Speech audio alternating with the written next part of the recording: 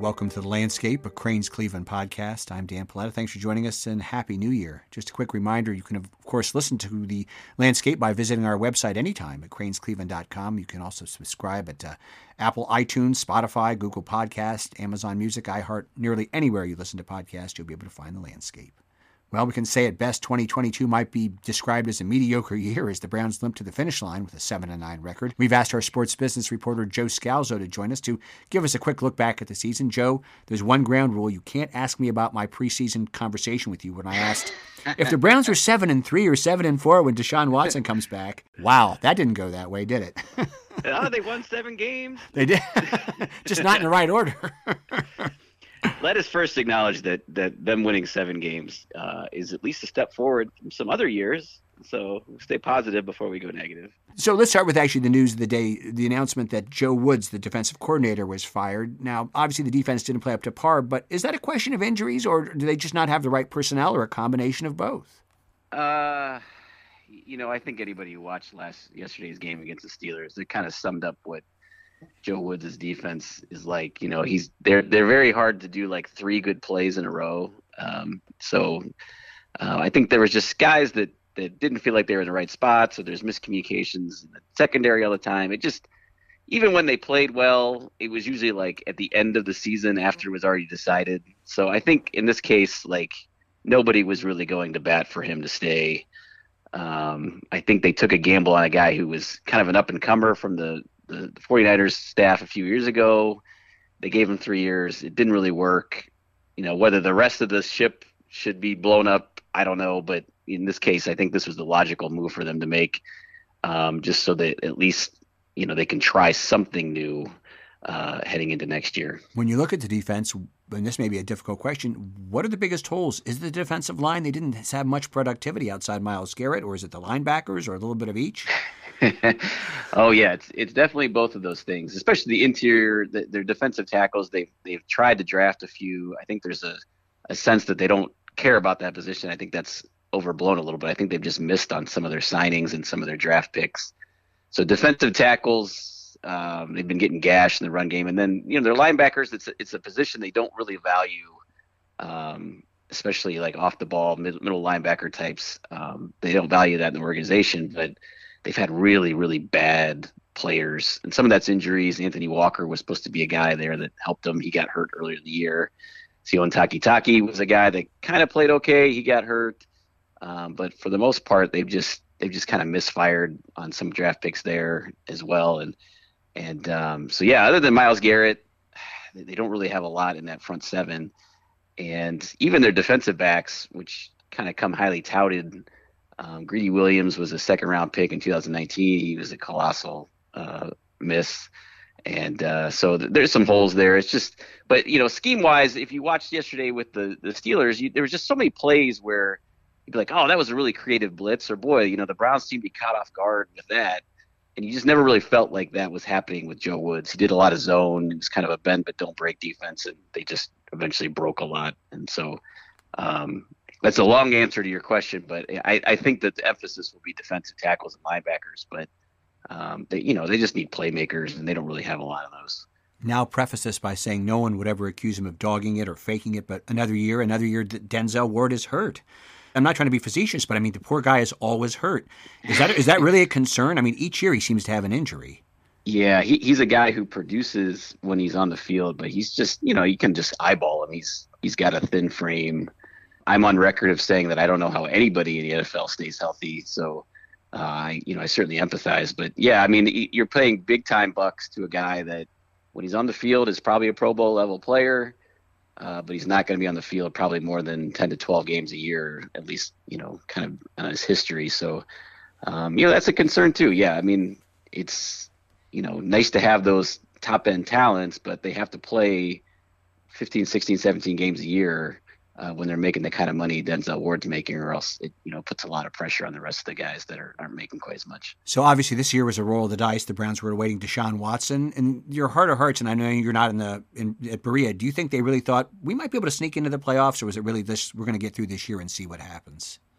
Oh, I mean, I think they thought they had a playoff level team, not a Super Bowl team, but I think there was an expectations that they should win 9 or 10 games to get in the playoffs. Jacoby Brissett played pretty well. I don't think he was necessarily the problem. Deshaun Watson did not play well once he got back. I think out of the 12 halves that he played, I would say he only played at a Pro Bowl level in one of those. He looked pretty bad in some other ones. So I think it was a miscalculation of how close they were. That's one of the reasons they went all in on Deshaun Watson. I think they certainly didn't expect him to miss 11 games, nor did they expect him to be as rusty as he was. But the adage in the NFL is that you are what your record says you are. I watched every game. 7-10 sounds right to me. I mean, even those games, they only beat two quality teams that were making the playoffs. That's the Buccaneers and the Bengals on Halloween night. So, I mean, I think if anything, this season showed that they are not that close. But I think there's a sense maybe with a whole year Deshaun Watson, another defensive coordinator, and some draft picks or free agent signings. They're not going to be a lot of money for that, but they can maybe make a run to the postseason, which, to me, after you've been as bad as they've been over the last 25 years, set your sights on playoffs and then try to build like a championship type program after that. Anytime a team performs poorly, the fingers get pointed at the head coach, Kevin Stefanski. We heard his decision-making is too rigid, that he didn't adjust well, that overall in-game adjustments were not good. Is his seat warm in any way? I think if there's 7-10 next year, he'll get fired. I mean, that's probably almost certain. I think it's a playoff or bust type year heading for him and for Andrew Berry, their general manager as well. I think, Kevin Stefanski by new Brown standards is a really good coach, but by NFL standards, I don't know. I mean, again, I'll compare him to Kyle Shanahan over at the San Francisco 49ers. You watch those teams, it doesn't matter who's on the field. They scheme up like really great stuff, and their offenses are always creative and interesting. And I think we saw that kind of in Kevin's first year, and the last couple of years, it's just seemed kind of in the same plays and the same results. So his seat's hot. I think anytime you're working for Jimmy Haslam, your seat is hot just because he's that guy who has a reputation for patience. But yeah, this coming off season is really, really crucial for both Andrew Berry and Kevin Stefanski. There certainly was a lot of discussion in Columbus about it's time for Coach Ryan Day to relinquish the play calling duties, and we're hearing that about Stefanski too. Do you think that's a possibility? I don't. I don't think Kevin is open to that, and I think it would be difficult at this point, kind of heading into a make or break year to find someone really talented in that area. I think there's hope just that with a full year of Deshaun Watson, maybe he can figure something out. But, and again, as a fan or as a reporter, you're just looking at what's in front of you. We don't know the plays that were there and the quarterback just couldn't make it because he didn't process it quickly enough, or, the throw was off, or those types of things. So I think, not that saying Stefanski is a genius or anything, but it could be deeper than that. It could be deeper than Kevin's as a problem. And certainly the front office, Andrew Berry, Paul DePodesta, believe in him. So, this is the first coach and GM that will get a fourth year with the Browns since Phil Savage and Romeo Crennel back in 2005, 2008. So there's something to be said for just not doing the knee-jerk thing the Browns always do and firing everybody. So, we'll see. But, this next year will say a lot, I think, about everybody. This episode of The Landscape is brought to you by Delta Dental of Ohio. With offices in Cleveland, Cincinnati, and Dublin, Delta Dental of Ohio is proud to be an industry leader in dental benefits. Together with our customers, providers, and employees, we build a higher standard of oral health care in our communities. And we are more than dental. At Delta Dental of Ohio, we work with entrepreneurs, innovators, and changemakers who are committed to improving the health and well-being of all Buckeyes. Together, we are building healthy, smart, vibrant communities for all. Joe Scalzo is Crain's Cleveland's sports business reporter. He joins us today for The Landscape, a Crain's Cleveland podcast. I'm Dan Paletta. Joe, does this team lack leadership? I mean, when I look at the players, I get it. Deshaun Watson didn't play that much and that whole 9 yards, but I just sort of feel like nobody's out there sort of inspired, and nobody's sort of like, let's go and rally the troops. I know this is professional football is about money, but you still got to be fired up to play. Yeah, I mean, some of the problem is Deshaun Watson wasn't going to be that guy coming in late, and some of their best players are not, rah-rah guys. Amari Cooper is a quiet guy. Nick Chubb is a quiet guy. Joe Bitonio is kind of not necessarily quiet, but he's a guard. He's not going to fire people up. So I think Myles Garrett has some of that, but yeah, I think there's some leadership issues, and certainly Kevin Stefanski being a quiet guy, it all kind of just you just go, hey, where's the fire? Where's the Mike Tomlin like energy that you get like the Steelers had yesterday? But at the same time, if you win, then everybody says, oh, that quiet, solid, consistent thing is what makes them work. So and if you lose and you're fiery, then the people are like, oh, then they tuned them out. So I think it just when you throw a lot of touchdowns and keep people out of the end zone, whatever leadership you have works. But in this case, I think that they would benefit from someone that's a little bit fiery, but they don't have that guy necessarily. And the thing is, they have a guy like Jadeveon Clowney who does have a little bit of fire, and he popped off and ran his mouth before the Steelers game and got benched. So you need to have the right player with the right personality and the right leadership approach. And but it's kind of a never-ending problem in Berea that the locker room never seems to be like really, really, really solid in that way. So I think that's a fair observation, Dan. You mentioned Jadeveon Clowney and his problems, and obviously there's no Brown season complete without controversy. And you also mentioned Myles Garrett, who certainly had a fine year, but he really had some dust-ups off the field. Yeah, he wrecked his car, which is never a good thing, going too fast, and he was just, had to sit out a series 2 games ago because of something that happened internally. You don't want to see that from your best player, your second best player.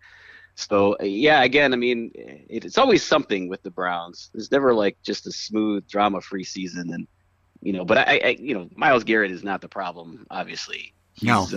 You put up with like a couple of things with him. He bruises 16 sacks. He gets double teamed. He plays hurt.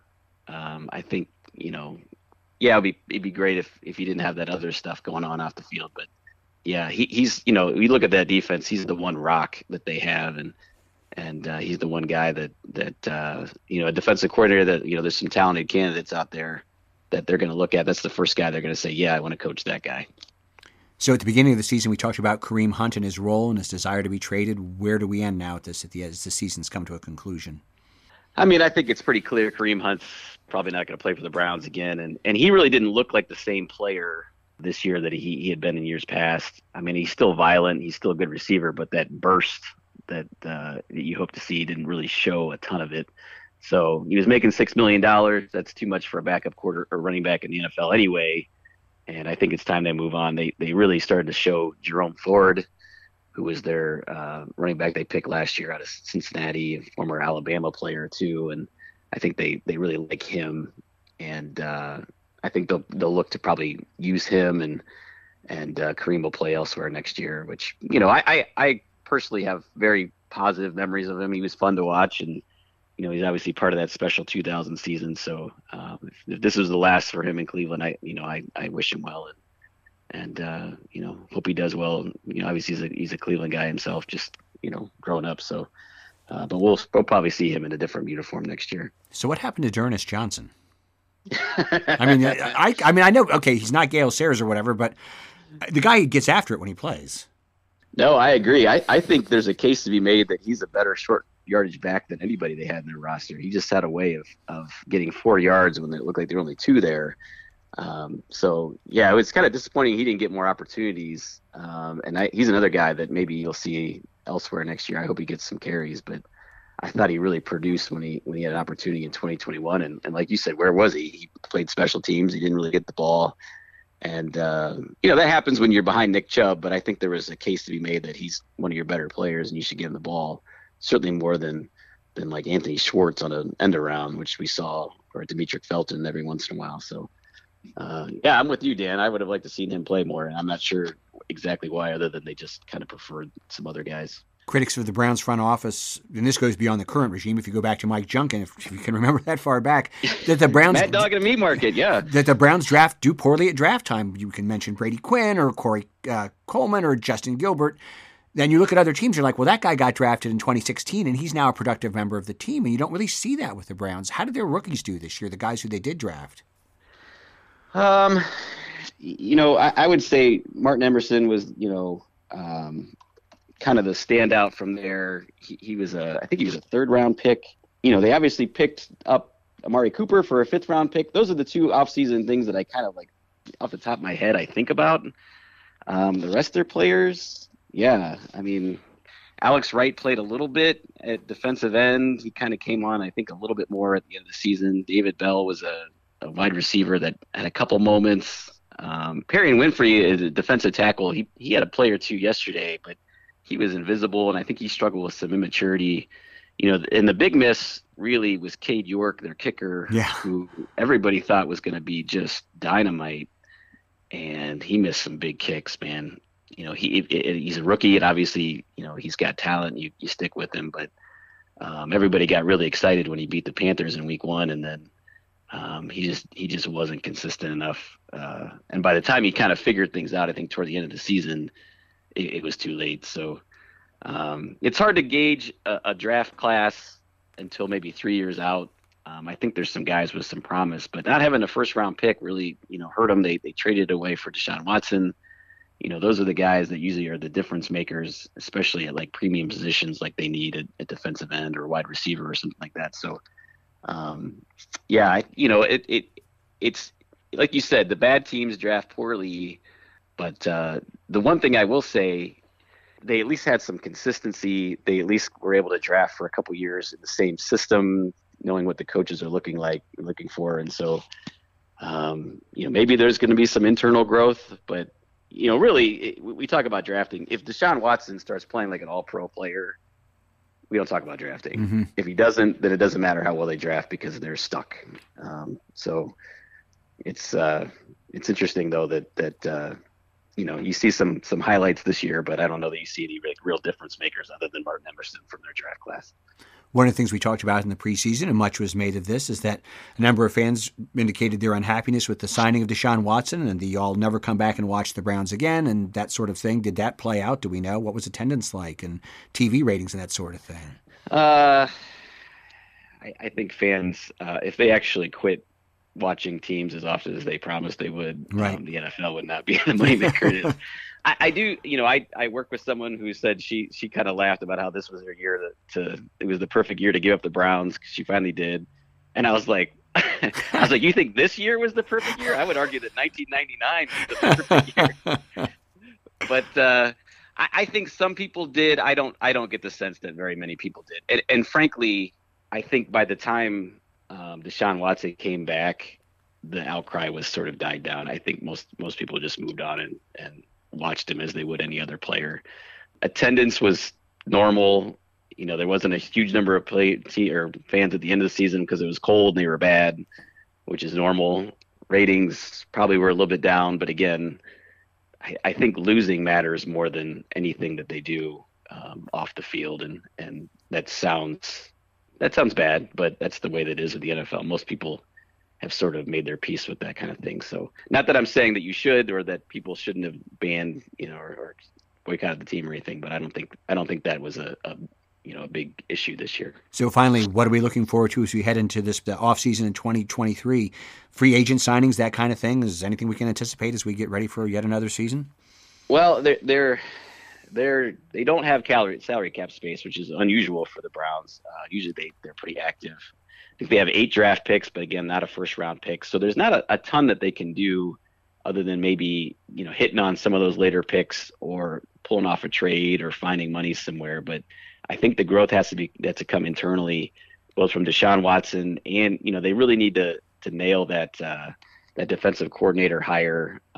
They've already looking at 2 guys, Brian Flores, who used to be a head coach of the Miami Dolphins and was a linebackers coach for the Steelers, John Mayo, who was kind of the de facto defensive coordinator with the Patriots. He's only been coaching for a couple of years. He was a pretty good NFL player, and he's kind of considered an up-and-coming star. So those are the 2 names that they've already requested permission to hire. And if you can get improvement, maybe go from being the 20th best defense in the league to like the 10th best, and if Deshaun Watson can make a jump, then suddenly you're in the playoffs and you're building can't do that, then Dan, we're gonna be back here next year having the same conversation. having the same conversation with different names. Let's hope that's not the case. We'll find out. I'm sure we'll talk about this in August. Joe Scalzo, always glad when you can join us. Yeah, thanks for having me on. Joe Scalzo is Crane's sports business reporter. He joined us today for The Landscape, a Crane's Cleveland podcast. I'm Dan Paletta. Thank you for joining us, and we'll talk again soon.